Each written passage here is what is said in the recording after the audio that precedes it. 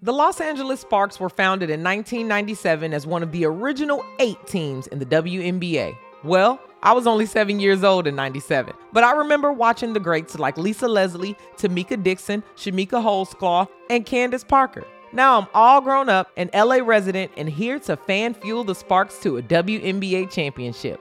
Welcome to The Spark, a fan commentary podcast where I'm bringing you the latest updates, news, and analysis on the Los Angeles Sparks. I go by the name of DJ Treacy Treese, and every week I'll be covering the hottest topics in the world of women's basketball, specifically the LA Sparks. I'll have everything from player trades to game highlights for you here. I'll also be discussing the upcoming matchups and making predictions on which teams will come out on top.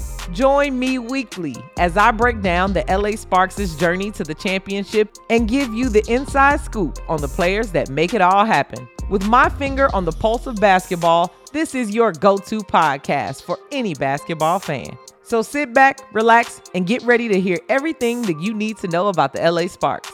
Don't forget to subscribe and follow me on social media at DJ Treacy Treese for the latest updates. The season tips off on May 12th, so make sure you subscribe now so you don't miss an episode.